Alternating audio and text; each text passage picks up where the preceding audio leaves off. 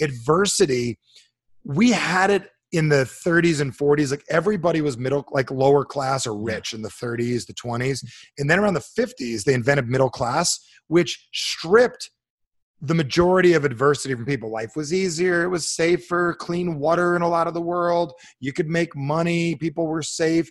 But there's still some adversity. Like you had to order something online, and there was no online. You order something over the phone. It took 20 days to get it. You could deal with that. You had to walk into a store. Remember getting rain checks when we were kids? Like if it wasn't product, wasn't in. Remember this? Yeah. Auto reverse was an adversity. Blockbuster Video. Remember on a date, Blockbuster? Dude. Hey, what do you want to get? 2 hours in the video store and they don't even have it, right? Now, right around 1995, adversity died when the internet got big, and like Microsoft developed, and it got really, really big, really, really quick.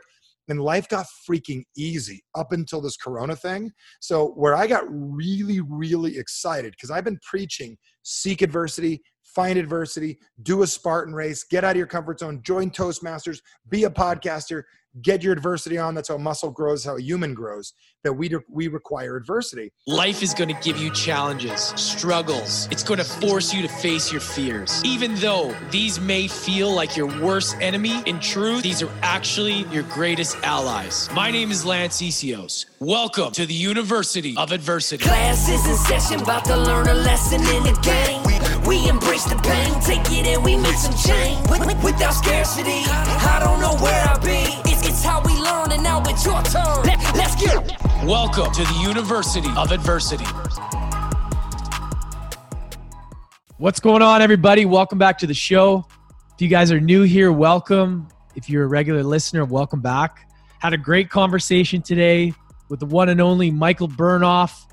If you guys aren't aware of his work, it's fantastic. I personally have done his work. I was at an event a couple years ago, and I saw him speak and how amazing he is at captivating the audience. And then I did one of his programs after. So it was pretty cool how the worlds came together.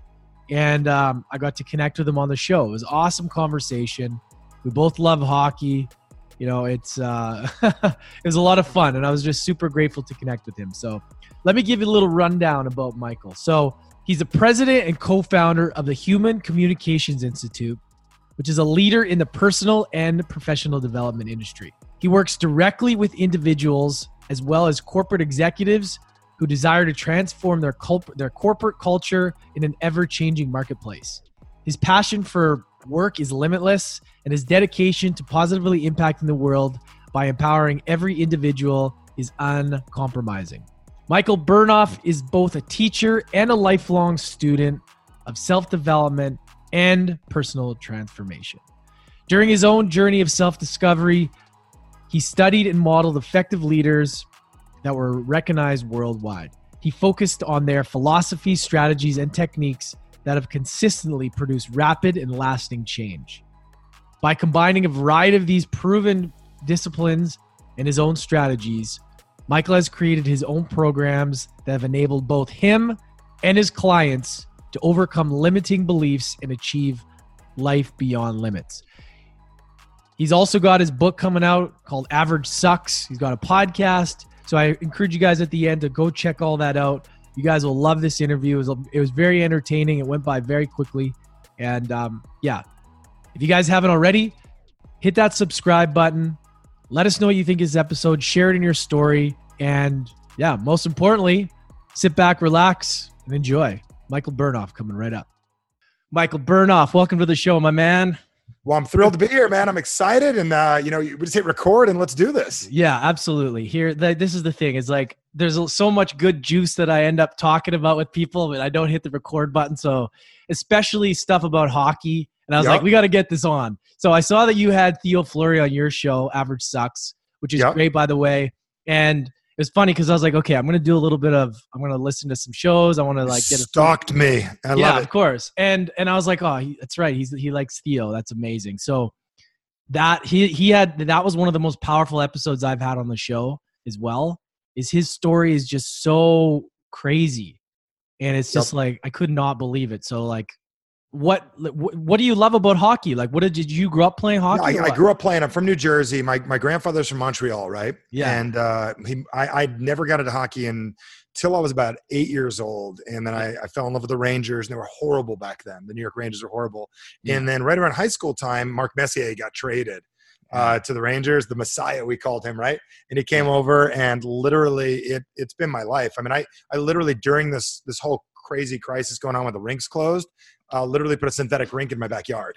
Oh, really? I put in like a plastic rink. I haven't used it that much, but I'm in Arizona, and I put it around. So I've been around hockey since I was a little kid, and I've always loved things that that not everyone else does. So I think hockey, being an American, hockey's like number 40 as a sport underneath fly fishing, Gretzky said. So like, it's not baseball, it's not basketball. I love things that other people don't do. Yeah, and it's not even above NASCAR. Isn't NASCAR ahead of hockey? Dude, NASCAR, fly fishing, petting zoo speed, like everything. You know why people avoid it? It's like a crap stable in a casino. It's confusing. Yeah. And anything that's doesn't exactly make sense or moves quickly, we avoid. Yeah. There's nothing complicated about football. You take the ball, you run, you hope you don't get tackled. Hockey, it's got a series of rules that's complicated, like a crap stable. Yeah, it's very true. So it's interesting because I've been familiar with your work for a while. This is going to be funny because I don't know if you know this. I don't know this. But in 2018, I met you I did some of your stuff in Vegas with GAZ. Oh, really? Okay, that's where I know you from. Okay, got it. Now I know. Yeah, and I did Call to Action. So you like, your work is great, man, and that's why. Thanks, it's funny. man. I appreciate it. Yeah, and it's funny how that seed was planted, and then at the end of that year, I started the podcast, and that was right now, 2 years ago. Yeah. The thing just popped up the other day with Kevin and everything. Like literally, you and I at that event just popped up in my Facebook. Yeah, man, and it was powerful. Thank you. Powerful. Like, that's why I love learning and seeing people like yourself who can captivate an audience like that. And how did you get into all this stuff in the first place? Because I know it's been a progression over time, but where did you discover that skill? Is that something that you knew that you had when you were young, or is it something that you sort of fine-tuned over time? Well, let me ask you a question. Then I'll answer that question myself, because I want to do a little bit of interviewing myself at the same time, or interview. Have you always been able to do what you're doing but weren't doing it? Yeah, I worked in bars for many years. Okay. I love that you asked this question, because there was that thing that I loved to do, is connect with humans. You've always been this, but maybe not the podcast guy, but yeah. Can you ever think of a moment that you were not a connector? No. I know you were insecure. We all had insecurities and stuff. So to answer your question, I've always been this. I just didn't take responsibility and own it until my later years. Like as a kid, I always like helping people. So even in high school, girls would call me that probably liked me, but I was insecure. So I'd help them with their own boyfriend issues. Like I was always helping people with stuff my whole life, but it wasn't until I got older that I accepted my responsibility of what I do and how to make it work in the world. That was the big thing. So my big story, I mean, it's simple. I probably told you at GAZ, but I'll tell it again. And it's in my book. Yeah. Basically, I grew up, and typically like people will tell the story of like, hey, and I'm sure you've had these, like Theo's story. Yeah. Abuse, horrible stuff. And everybody looks at that guy, dude, if that guy did it with a drug problem and abuse and sexual abuse and everything, if he did it, what can I do? Like my friend Sean Stevenson, never walked. People saw him and go, whoa, when he was alive. Like if he could do it, that's amazing. And I definitely didn't grow up rich. I grew up like right down the middle. So I'm one of these people that my whole life, I believed I was capable of more, but everything in my environment, growing up middle class and growing up very average, I would call it, kept me believing that, okay, it's okay to want those things, but you don't actually ever get them. Like, let's have dreams, let's have things we want. And then my parents sold me the idea of work hard and be a good person. And I literally applied that to school, did miserable. I applied that to business when I first started, burned myself out. And it wasn't until like literally one pivotal moment changed everything. And you probably want to know what that is, but it was like one moment. I got invited in college to not come back kind of my second year because I just didn't do well. I partied well, but I didn't do very good in school because I was a social person, right? Yeah. And there were rules in class that I didn't do good. So they said, why don't you take a break or get your grades up? So I went to junior college, and while I was there, I took a business class. Funny, I couldn't do business in regular college, but in the community college, I was allowed to take a business class. And the teacher gave us an assignment, goes, here's a series of books to read. There was like The Wealth of Nations. There was The Gold Standard. There was like Reaganomics. One of the books was How to Win Friends and Influence People. And single guy, influence people, young, sounded good. I take the book out. I don't even think I read it, Lance. I don't even know if I read it, but what I got out of the book was the greatest breakthrough in my life. You can be anything you want to be, and you can learn yourself better. And I had no idea until that day that you can get better at anything if you want to. That was the pivotal moment that started the process. So did you have to, this is a lot of times people just learn bullshit their whole life and they get programmed, right? Was it a matter of just programmed really well? Was it about unlearning a lot of stuff before you could really unpack? I had an easy life. I mean, I love the name of your podcast for what it is. I mean, I had an easy life. I had no, until this whole Corona thing, I lived like everyone else, like very little adversity. And I had life was very simple. So I was okay and everything was fine. And I could have just danced through life and I would have been okay. Yeah. But I wouldn't have had the life that I wanted. So my parents weren't salespeople. They weren't hypnotists, but they would say things like, I'd say, Mom, look at that fancy car over there. I was a valet working at the Short Hills Mall, which is equivalent to working in Whistler. Does that make sense? With the wealthy people in the middle of the winter, like Ferraris and Lamborghinis, and the Sultan Brunei closed down the mall some days so he could shop, right?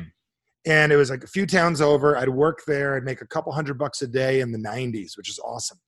And I'd say, Mom, look at those cars. And she would say, those are not for people like us. She didn't mean it. But like she said, if you want one, work hard and be a good person. I would see people that had the things I wanted, like the relationship I wanted, or they would do well in school. And I would see them and go, man, it would be great to be like that. Man, I wish I was them. I had no idea that you could actually ask them how to be like them. I just figured you get what you get, Lance. You get what you get, Michael. Don't throw a fit. Shut up. You get your life, give or take 10 or 20%. Did you look up, was there like Tony Robbins or was there anybody like that was like, that's the guy. That's the guy. I was getting that since I was a kid. I have the voice as Tony Robbins. So since I was a kid, I always got the Tony thing. Cause the infomercials were on when I was in high school. Yeah. So literally I remember those growing up. And I could do the voice verbatim. Like, the thing about your life is you've got to decide. Like I could literally do it. So people always joked with that, but I didn't have that. I mean, my college roommate's dad is one of the guys that really shook me. And he looked me in the eyes. He goes, Michael, he owns a company called Super 8 Developers in South Dakota, which is like they own hundreds of Super 8 hotels. So very successful businessman. And he looked me in the eyes and he goes, Michael, you've got a great personality. You should go into business. And no one ever told me that my whole life, right? And I see him all the time and I thank him for telling me that. He doesn't even remember telling me that, but he told me that. And I went down to the school. They told me, sorry, buddy, business is not for you. But that stuck with me. It's like, that's a guy that believes in me. Like, that stuck with me. And then years later, I built a huge business and we travel all over the world helping business people. But it's those moments, man, that shake you and break you. Yeah. I've heard you talk about confidence a lot. Yep. And I'm starting to unpack my life and just see like what it is, what has held me back in the past and where I lost that confidence along the way and how I'm gaining it back. How did you develop that confidence?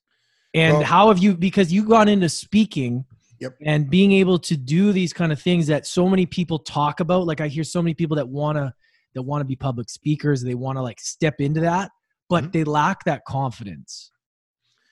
Yeah. Confidence is one of those things. I mean, it's the ability to decide and do, and it's to decide to, most people are confident in their current level of confidence. And this is where my whole thing with average sucks is it's like, we all have an average that we have. Like, you're pretty confident being what you are. Where we lack confidence is being anything other than what we are. So I think anybody who's like, I drive my car, I go to and from work, I'm pretty confident at doing that. Am I good at driving with one hand over one eye? Probably not. Could I do it while I'm arguing with somebody? I don't know.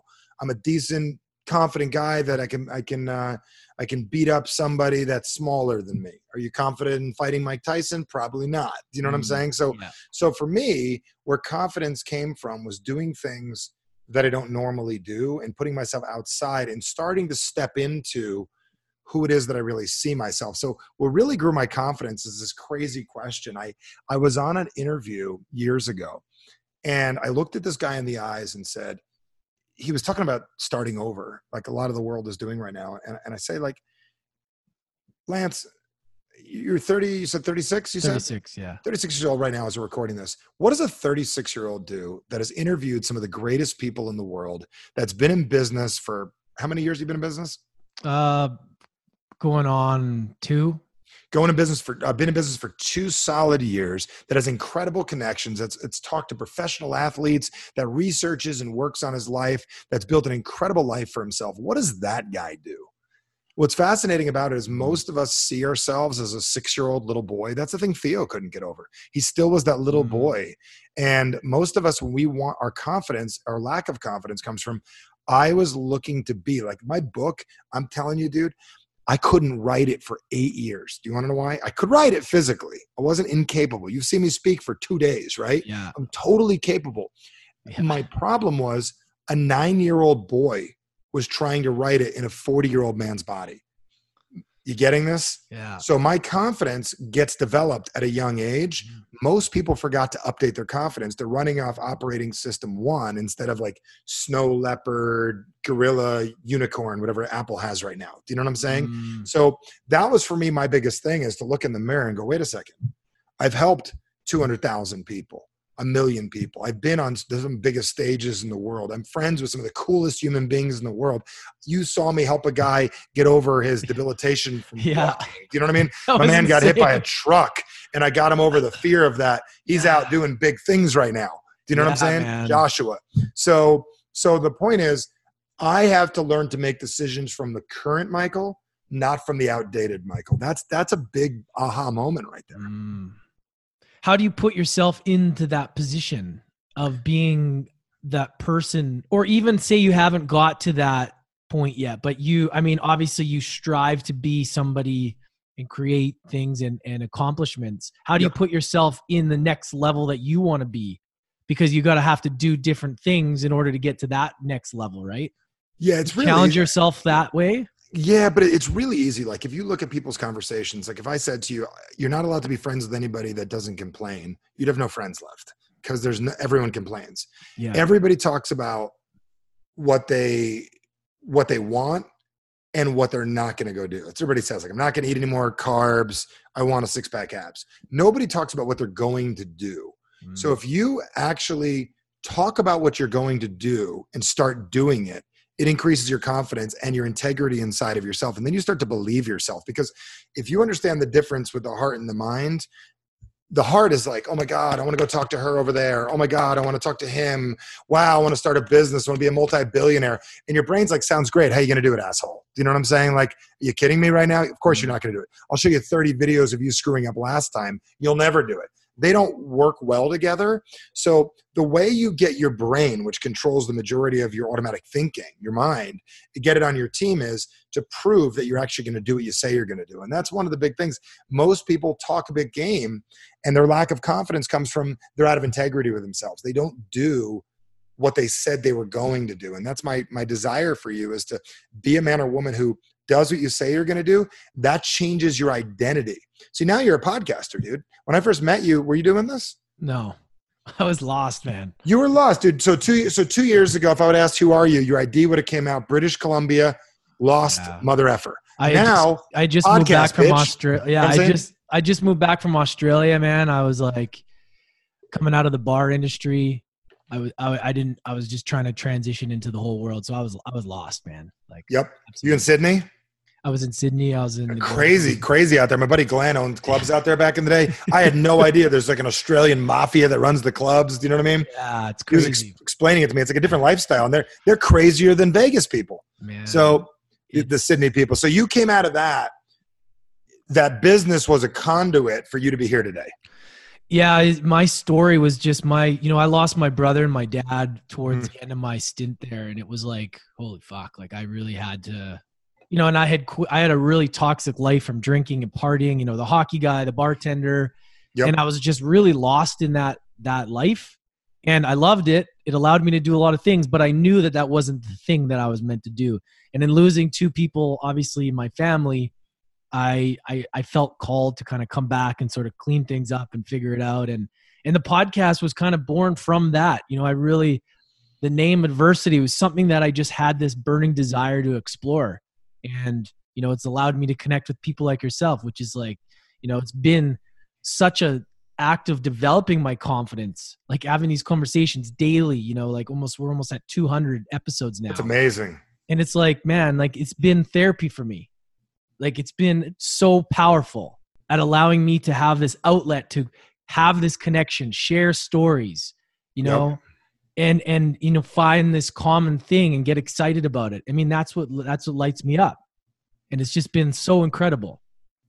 It's amazing. And the thing with adversity, when I saw it, I'm like, dude, we got to talk. Do you know what I'm saying? And that's the second chapter of my book. It's called The Death of Adversity. I have that question. The death of adversity right here. I was going to talk about and I wrote the book. So it took me 8 years to get the book out. Yeah. And we're about to launch in the middle of the whole Corona thing. We pushed back 3 to 4 weeks because we wanted to give the essential a chance to get Amazon products out in Barnes & Nobles. They're shipping vitamins, supplies, masks.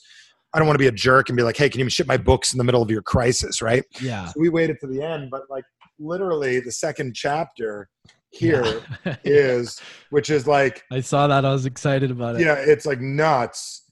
And it's right there, boom, the death of adversity. Yeah. And I truly believe we grew up. You're at the end of it, man, at your age. We're not that much difference, but like adversity, we had it in the 30s and 40s. Like everybody was lower class or rich in the 30s, the 20s. And then around the 50s, they invented middle class, which stripped the majority of adversity from people. Life was easier. It was safer, clean water in a lot of the world. You could make money. People were safe. But there's still some adversity. Like you had to order something online, and there was no online. You order something over the phone. It took 20 days to get it. You could deal with that. You had to walk into a store. Remember getting rain checks when we were kids? Like if it wasn't product, wasn't in. Remember this? Yeah. Auto reverse was an adversity. Blockbuster Video. Remember on a date, Blockbuster? Dude. Hey, what do you want to get? 2 hours in the video store and they don't even have it, right? Now, right around 1995, adversity died when the internet got big and like Microsoft developed, and it got really, really big, really, really quick.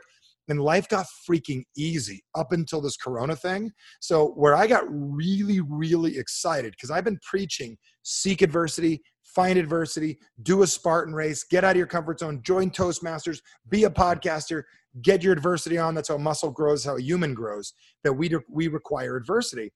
Well, this is my rant right now. Like, so during all of this craziness in the world, no matter when anybody hears this, there's craziness going on. And like, here's a summer where children are home, where they get adversity. Like my child has real rules. Does that make sense? She's got getting told no to things. She's got challenges. She can't see her friends. It's 81 again. There's problems. They're getting told no. There's discipline in a good, safe household, right? And because of that, there's an opportunity when they go back to school. They can be kids that never made sports teams that can now make them because they're tougher and stronger. They're kids that are going to go back to school because of adversity that are going to be not bullied anymore because they're getting, like at home, they're getting tough. Or ADD just strips from people because they're like, you know what? I got no time for this anymore. I'm Zooming with my teacher. I got to roll. So I truly feel that adversity has been lacking in human beings as a global perspective. And please, I know people listening right now want to prove people wrong. Yes, there is 2/3 of the population that has adversity every day and they don't have enough food. Mm-hmm. I'm talking about puny little safe North America, Canada, USA, Australia, parts of Europe. I'm talking about those places. That's what I mean by that, which is what you see on TV. So that's my shtick on that. No, I love it. And it's so true. I went in and the most recent episode on your podcast, you guys make sure you go subscribe to Average Sucks podcast too, if you're listening. So also the oh shit phase, it was in your latest episode. I really like this for the following reasons, because I like how you had people calling in, and I actually want to have something like that where I do that once a week on this show too, where people call in, because I'll show you how to do that off the record. Once we're off, I'll show you how we do that, because we set up a really good plan for that. It's awesome because I want to have real-time feedback. Like, what do you want to hear? You know, like what, it would be awesome. But what you talked about is the oh shit phase, and maybe walk us through that a little bit about that. And I want to get into the restaurant, what you talked about the restaurants, if you owned a restaurant as well. Yeah, dude, I got 3 of those that are ridiculous that I want to give you that are amazing. Like I realized that so the whole oh shit phase in an Average Sucks show, everything we believe in is the concept average sucks. And just to clear I mean, I don't know who's listening to this right now. And Canadians, very proper people. But what I mean by average sucks is that it's not that I'm better than you. It's that you have an average in your life. Yeah. And who you are and who you're capable of be never usually meet each other. Like I got a tombstone picked out for me already. It's called All Used Up, Nothing Left, Did Everything on Earth, Done. That's my tombstone. And because I don't want to get stuck being the guy that didn't do something, right? So the key is living an above average life. So the oh shit phase is like first thing that happened when we first got started with the pandemic was going on. It's like, what do we do? And it's like, okay, how much money do I have? What's going on? How do I make money? How do I help my kids? What's going on? Like we managed up and we got safe enough. And then stage 2 is like, what do we need to do? And now we're like, okay, got it. This is real now. How do I make money? And I talk to a lot of business owners. So that entire call, and that was epic. I'm just going to tell you, that was like Joe Rogan, Howard Stern quality podcast. I mean, that thing was ridiculous. The answers that we had. And the reason I brought up Joe is you said that's how you got started with all this. That's why I brought him up. Yeah. I've never even heard of one of his episodes. I've just seen him before. So I had Mike Goldberg on, his old partner from UFC the other day. Cool. So the point is that the oh shit phase was really like, you get to a point where you're like, all right, shit, this is real. Now what do I do? Like it's like you had your loss. We're past that whole like denial and we're in it. Yeah. So what does a business owner do? So I walked into Oregano's, which is this pizzeria by my house, right?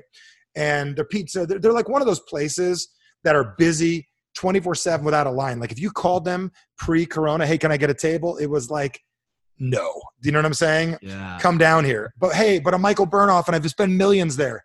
We don't care. I walk in and I go, how you doing? Love those places. Yeah. Well, good for them, right? And then now I walk in. We had a good week in business because I know what people need to do to make it work, right? How's business? She goes, we're down 45%. And she goes, we're only down 45%. I'm like, is that like a congratulation? She goes, no, we're proud of ourselves. You should never be proud of yourself only being down 45%. So I looked at her and I go, hey, are you calling anybody? She goes, how do you do that? And I literally put my phone in front of her. I'm like, pick the thing up. She goes, where do we get numbers? I said, you've been in business 30 years and you don't have phone numbers?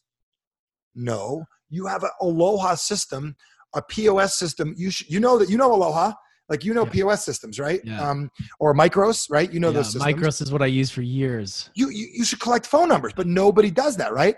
So I said to the lady, I said, why don't you start taking numbers? She goes, how do we do that? I said, pen and paper.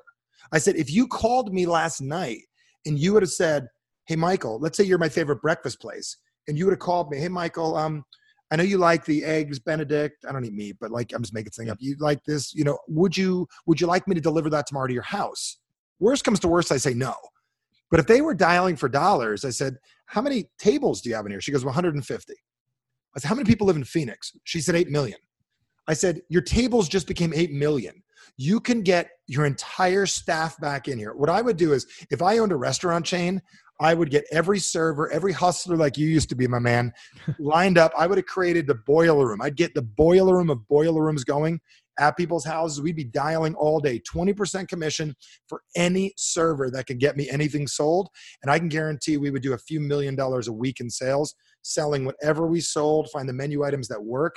That's just one idea. Yeah. That takes adversity. Your doors are closed and turns it into massive opportunity. It's a beautiful thing watching people shift in how they do it, especially at these restaurants. Like, yes. I don't know if you've been to like Cactus Club or Earl's up in Canada. They're like, been there, yeah. I get an Earl's next door over here, right by my office. Oh yeah, that's right. They have. Dude, I got a keg too, a keg. Oh, a keg's classic. And a Timmy's. Yeah. You guys have Timmy's down there? One Timmy's, by the arena, because all of the players. And yeah, we have one. Yeah, they need it. You're where are you? I'm in Scottsdale, but in Glendale they have a Timmy's. Cool. Yeah, I know, and I'm just seeing like all of this delivery, and like they're actually selling like produce, like lists of different things so people can make their own meal, and selling little kits if you want to cook it yourself and this kind of stuff. It's really cool. It's getting super innovative.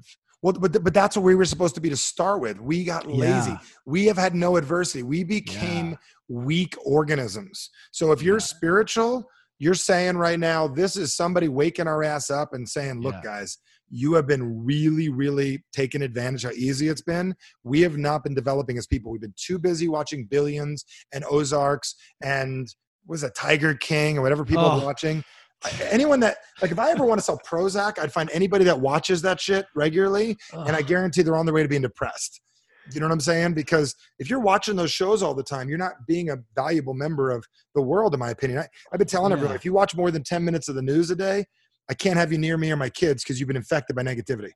Oh, it's so true too. And people get lost in that. Like those TV shows, I turned on that what is it called? Lion King or not Lion King? Not Lion King. You can watch Lion King. It's Tiger, safe. Yeah, that's actually Tiger King. Tiger King, man. And I was watching it because I heard the hype. And I was like, okay, what is this stupid show? I kept seeing this meme pop up and I was like, all right. So I turned it on and it was the dumbest thing I've ever watched.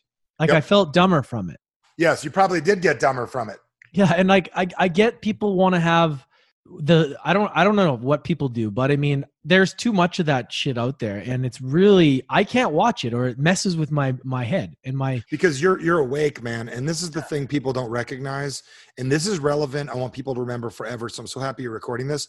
The brain's desire to look for negativity does not mean you're a negative person. It is something that will never get overridden ever as a human being. And the reason we do that is we want to protect ourselves. So when we see a car wreck, we look and go, whoa, for two reasons. One is we want to make sure it's not us.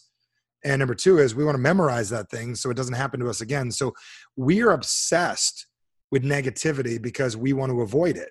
So as human beings, like if you go to Disneyland, they know that if you step on a piece of gum, you'll tell 30 people about it, how it ruined your day. You enjoy something at the park, you'll tell 3 people about it.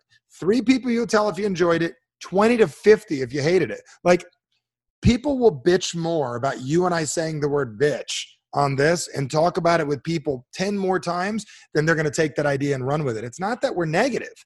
It is we are calibrated to do that to avoid being harmed by the world.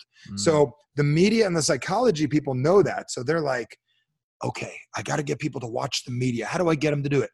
Let's tell people they're on lockdown. And when they hear the word lockdown, they slow down and watch. Lockdown, quarantine. And then you shrink as a human being and you sit there and you got to listen to mommy and daddy, which is the newscasters. Yeah. It's a real crazy experiment we're in right now. And you know what? There's very few of us that took the red pill in the Matrix that are awake. And you know who's awake? People that listen to your show, people with the courage that are still listening right now. You just literally look in the mirror. Any of your audience listening or watching right now is to look in the mirror and say, they're right. I'm awake. And you can get even more awake. Yeah, I appreciate it, man. And that's the thing is what we're saying could just trigger one person to make a different decision, right? Do something differently. And that's what it's all about. One person recommended a book to me, changed my life. We have a business that's done $50-80 million in sales. I couldn't even calculate the numbers because somewhere in between that over the years. Does that make sense? We've got a business that's spoken to over 1 million people all over the world because one person recommended a book and one person told me to go into business. There's somebody that's going to listen to this podcast that's going to go, you know what? I'm going to delete my Netflix account or keep it if your kids need it to watch some Scooby-Doo and shit every once in a while. Yeah. But the point is, because you got to get your own work done and they're going to start listening to all your episodes. You have 199 more episodes of My Man's podcast that every one of you need to go back and listen to versus nonsense. Yeah, no, exactly, man. So this is another question that I'm just curious about where you talked about a little bit in that episode for all the startups out there, all the people right now who are hungry, investors, startups. It can be an exciting time for some and some are kind of scared. Can you walk us through what you think about people doing startups and investing and all that right now? It's no worse than any other time. There's more global uncertainty right now, but uncertainty in business will always be there. And if you want to, like, I shoot weighted pucks in my backyard for a reason because you know why? Because if you can shoot a weighted puck or a goalie plays with a white puck, you know why they use a white puck? Because you can't see it. And if you can block a white puck, you can block anything else. Anytime you can make something harder on yourself and you get through it, you'll be better. So I'm not like saying, hey, is there a great time to start a business? Look for a problem. Here's the benefit right now. 85% of the world is taking a freaking nap. People that like were super good at business a couple weeks ago are scared out of their minds. So although there's turmoil and there's issues, and yes, Richard Branson is considering selling his island. Do you know what I'm saying? I don't know if you saw that. It's crazy. And possibilities of this and that and the worth of the dollar and the Bitcoin and all that. But if you can avoid that and you can say right now, like my wife sent me to go play hockey with the 80s Olympic team, the Americans. I know you're Canadian, but I got to go play with That's awesome. The 80s Olympic team in Lake Placid. The Russians pulled their goalie, Tretiak.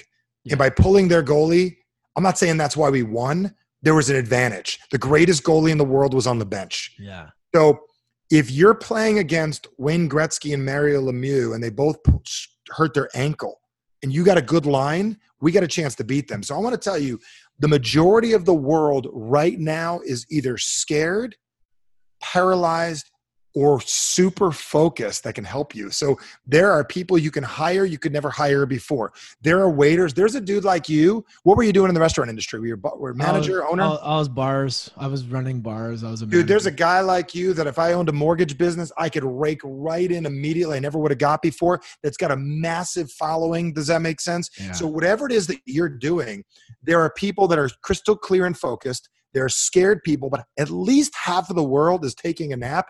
And if I ever wanted to build a monster, I would build it while everyone was sleeping. And I'm telling you, my biggest reason, I don't drink anymore. And my favorite thing is January 1st in the morning to get up and work real hard. And the reason why is everyone's hungover. I'm one day ahead of you before the year even began. How long have you been sober for? I quit in 16 for a very interesting reason. I wasn't having a drinking problem. This was my issue. I'm healing and helping people for a living. You know my work, man, healing and helping people and getting people. I've gotten thousands of people off of alcohol, drugs, Adderall, Ritalin, mommy daddy issues. I mean, I healed a lot of people. So here I'm out with my wife for dinner. Let's say this is like a fancy bottle of wine that I could afford, $300 bottle of wine, right? And Canadian $700 because I don't know what the dollar difference is, right? That's pretty much right. And I got this fancy bottle of wine. I'm out with my wife, and let's say you admire me, right? Because I have to accept that there's some people that I've put myself in a position. You're like, oh man, I got a drinking problem, but my man Michael drinks. Maybe I'll have a little.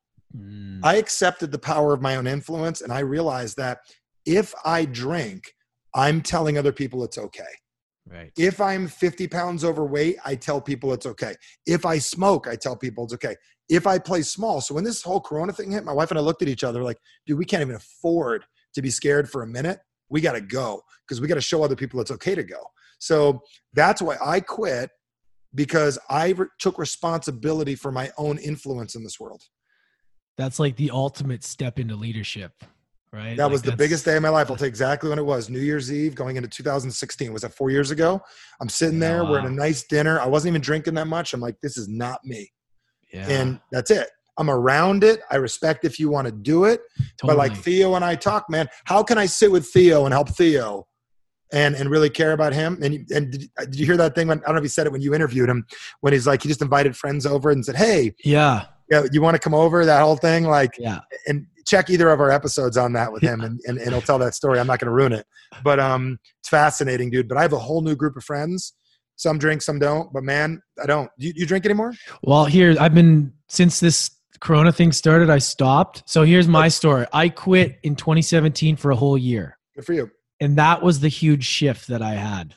Was I ran a bar sober. You guys are probably sick of me telling you this, but I got to tell Michael this story. I've never heard it, so tell me. And hear it again with different ears. So I ran a bar sober and realized I just didn't enjoy it anymore. But that shift in that full year sobriety allowed me to really step into something else. 2018, I went back into it. You know, I was drinking, getting back into that. 2019, I was off it for 9 months. And then I've been off it now since the March 11th.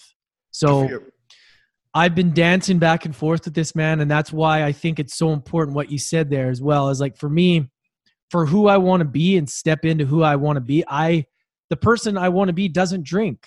Yes. And I don't want to give permission. I don't want to judge people. I'll love you and respect you for wherever you're at on your journey. But like the person that I actually want to be, it doesn't align with that person. Yes. Yes. And the reason I looked this up real quick, and you said March 11th, right? Yeah. A 311 is it's a police code, and the 311. Okay, I don't remember what it was, but I remember it was connected to something. But it's something to do with an emergency. I don't remember what it was exactly, but it's not 411. It's a 311. But you should remember what that is. It's basically what it is it's a wake up call, and it's an emergency. You got to remember you didn't pick on a random date. So I want to tell you, you quit in 311 for a very specific reason. It was an emergency.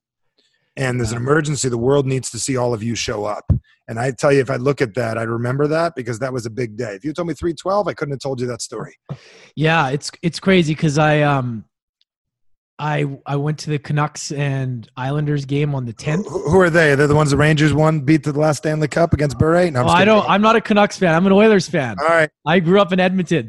But I went to that game. It was the 10th of March. And then the next night I was out of Mark Messier right there. Amazing. Yeah. He's the man. So the next night we went to this bar, and I was having some beers and some food. And then boom, the NBA show got canceled, and we were watching the Oilers in the background. And then right then, I was like, okay, wow, this is where things are gonna get crazy. And the next day, the NHL stopped, and then I was like, that's it, I'm done drinking. Like that's it.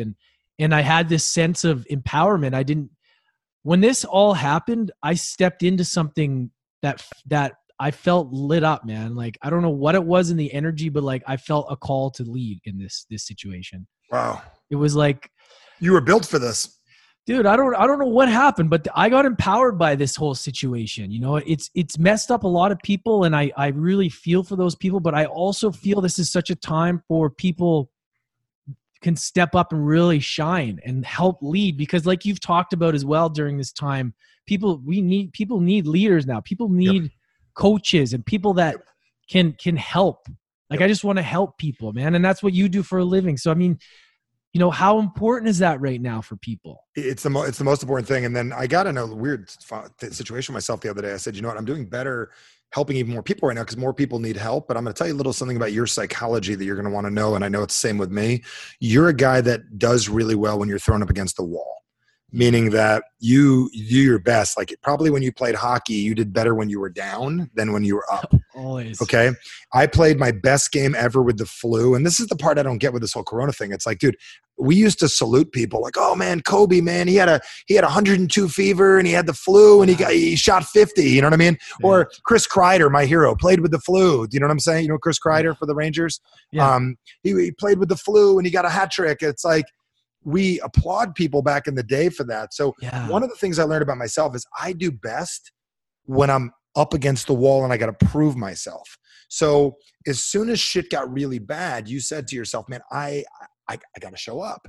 So like I do my best. Like even you and I turn the thing on. No, what Tony Robbins always say, no net. Do you know what I'm saying? Yeah. There's no net. There's no safety net below us. So winners and leaders show up best with a problem. The issue in the world where the no adversity came in is, I've been saying for years, I even said it at that GIZ event we were at years ago. Tell me the name of the last leader since Martin Luther King, since Gandhi, Oprah, Bill Gates. Those are not leaders. There's no Martin Luther King and Oprah, not the same category. Do you know what I'm saying? Gold in my ear, not the same category as Steve Jobs. Does that make sense? Leaders, but totally different type of leaders. Yeah. What I realized is the world has been so safe and easy for the most part.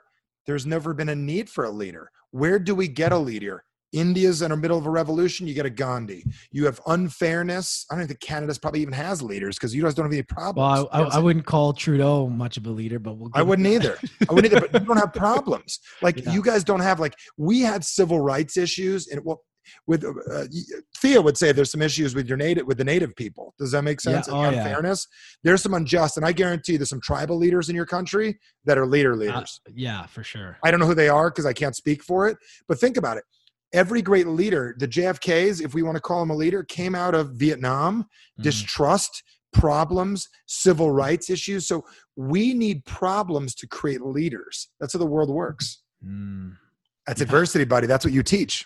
Yeah, I mean, and that's the thing. It's like, it's been my medicine is the adversity, and it's been the thing that has allowed me to become better, is leaning into that instead of running away from it. Yes. And the world is running right now. What we need to do, I talk about this in my book, is a thing called selected adversity. We need to find adversity when adversity is not there. Because this is a Corona thing. I'm not saying it's to go back to normal. We'll eventually get comfortable with plexiglass. You'll be at one of my events one day going, hey, throw high fives in that corner, and you socially distance people go in that corner and fucking stare at each other. Do you know what I'm saying? Weird. Your mask crew right there. It's going to be weird. There'll be a new normal. Don't get me started. I think social disobedience is necessary right now. And I think as human beings, we need to act the fuck up. Yeah. We need to get pissed off and angry. And there's only going to be so much time until we do. And I'm a big, check out Martin Luther King talking about social disobedience. It's time, my man. It is time. I agree. And we need to disobey intelligently. Now, where I was going with that, and before my rant came up, is we need to look for adversity, which means put ourselves in situations we don't normally put ourselves in, so we're forced to grow. Spartan races, join Toastmasters, start a business, donate your time to a charity, sign up for a bowling league, learn how to ice skate, whatever it is. Force yourself to get adversity, or you will get stagnant. What is something you personally right now in, where you're at in your business that you struggle with that you don't talk about often? Like, is there anything within you that, because what happens is when you're a position like yourself, you're the leader, you're always helping people. But like, what about yourself? Like, what are you struggling with, and who do you reach out to when you need guidance? I have a bunch of different people I reach out to. I have different friends, different mastermind groups that I'm a part of that help me with different things, whether it's something that's business related or personal. I have specific people that I respect. I'd say the biggest thing that I have as a challenge, there's probably a bunch of them that I deal with, but I'd say one of the big adversities I have is really accepting what it is that I'm supposed to do and continuing to grow into it even more, because it's very easy to play small. And I remember, I'm not a big fan of this person, so I'm not going to mention their name right now, but they did say something once at an event. They said the biggest issue with people that do well is they can hide behind the fact that they do well. They don't have to get any better. And I'm like the tall guy that can weigh 20 extra pounds and nobody would know it because I'm tall. That is true about me.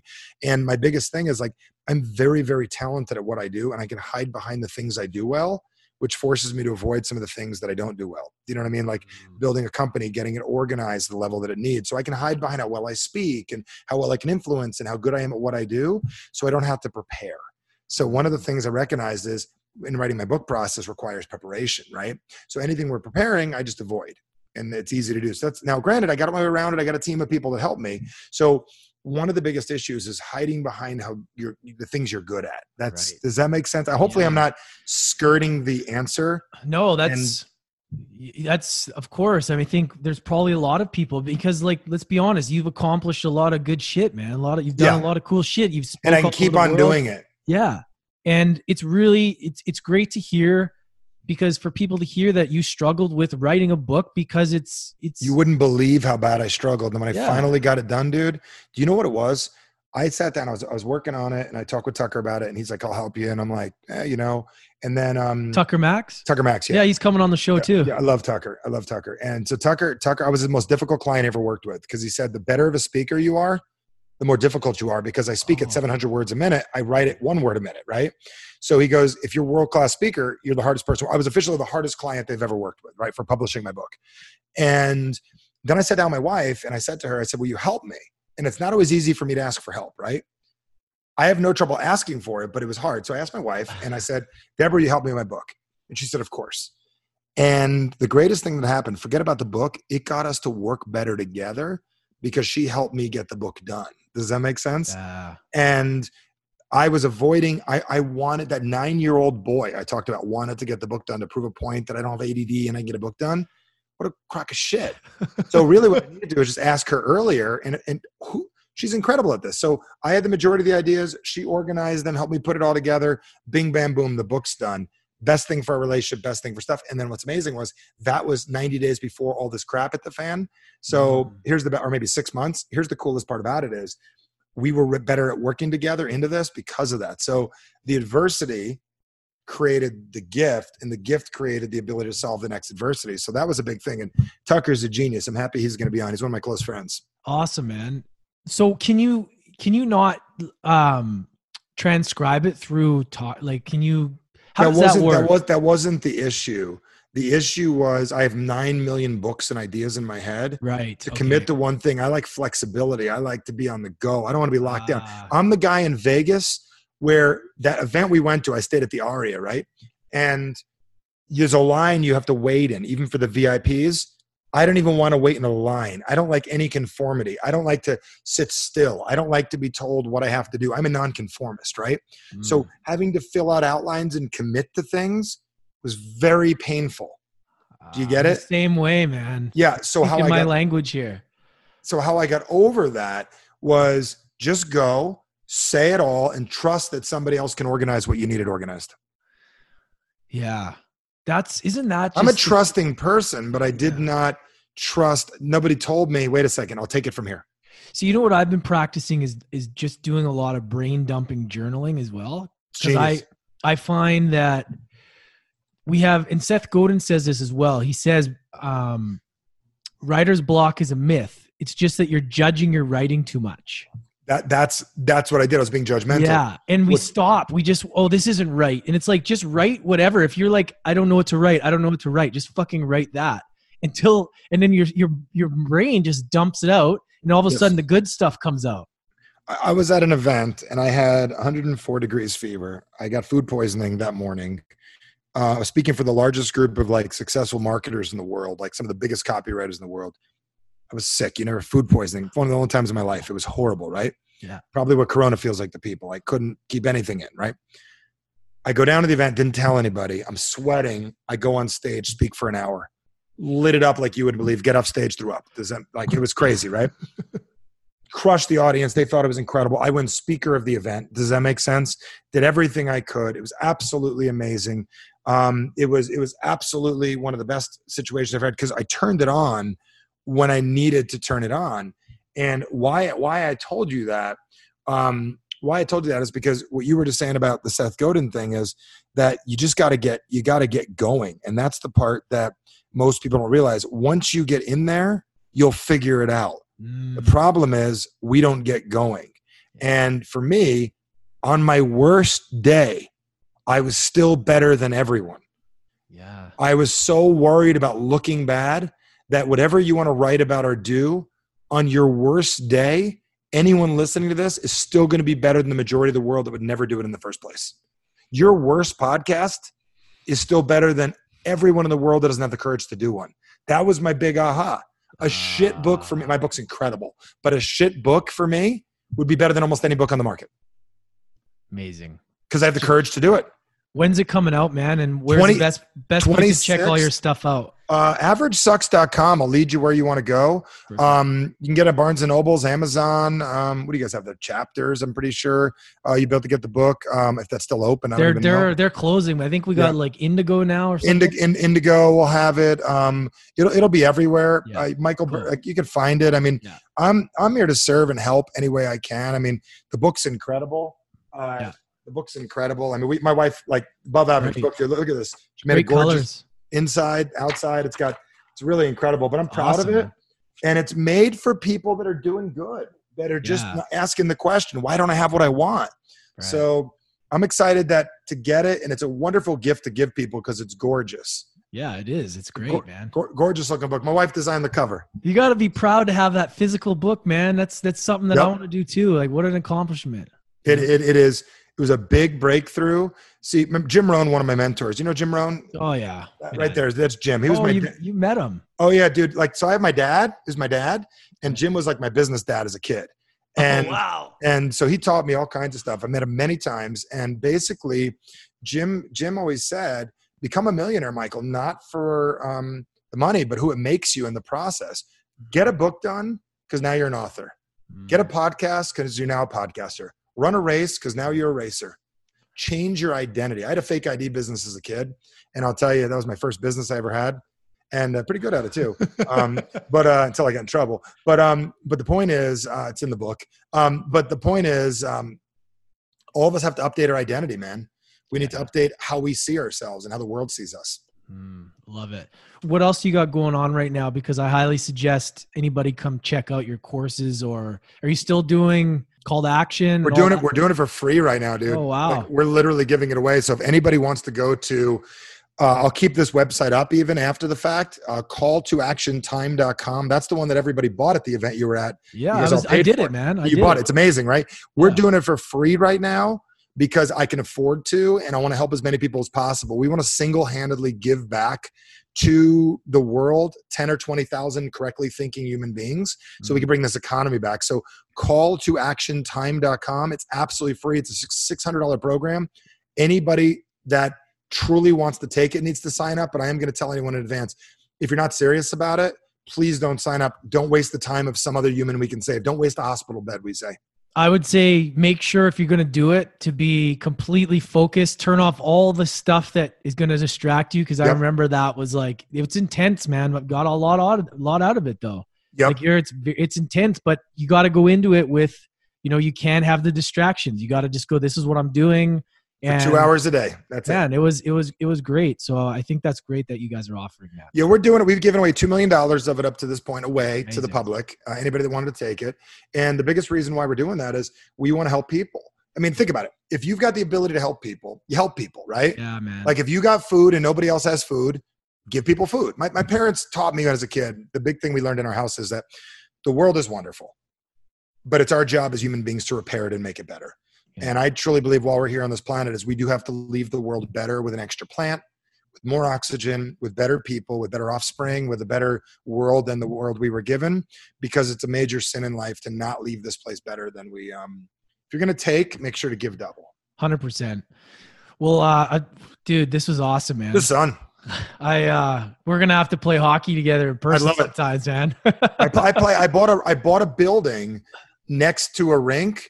So picture this. The rink is a block from my building. I play in the middle of the day 3 times a week when the rinks are open. Oh man, it's awesome. When our league got shut down, I couldn't believe it, first of all, but during all this crap?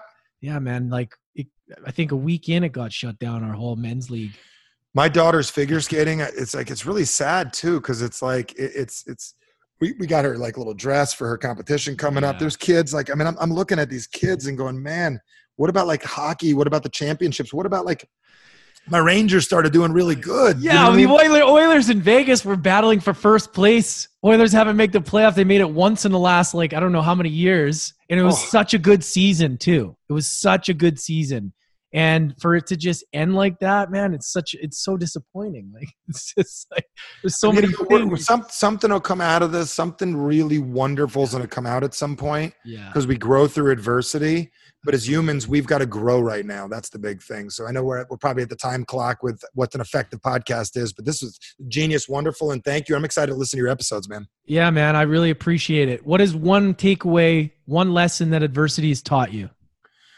That we have made it through everything as human beings, always, and not to worry, you will get through this. We get through everything. And if you really look at life, my biggest thing I learned is that everything in life we have gotten through before. If we're still here, we've gotten through it, so we'll get through this. Amazing. There you have it. Michael Burnoff, everybody. The man, the myth, the legend. Thank you. Appreciate it. It's fantastic. Dude, thank you so much for coming on. And yeah, bro, this was awesome. Thanks, man. Appreciate you. Thanks, everybody. Michael's book is linked in the show notes. Make sure you get that book. Average Sucks. He's worked hard on it. It's going to be a great book. He's got a lot of gold that he's been pulling out of himself for a long time. So it's great to see and great to hear about his challenges with writing the book. And now it's actually come to fruition. So go check out Michael's work. Also, guys, if you haven't subscribed and you want to stay on top of everything, make sure to go to iTunes and smash that subscribe button. It's all free. That way you stay on top of it and you don't miss any. So love you guys. Stay safe. Appreciate you. Catch you next time.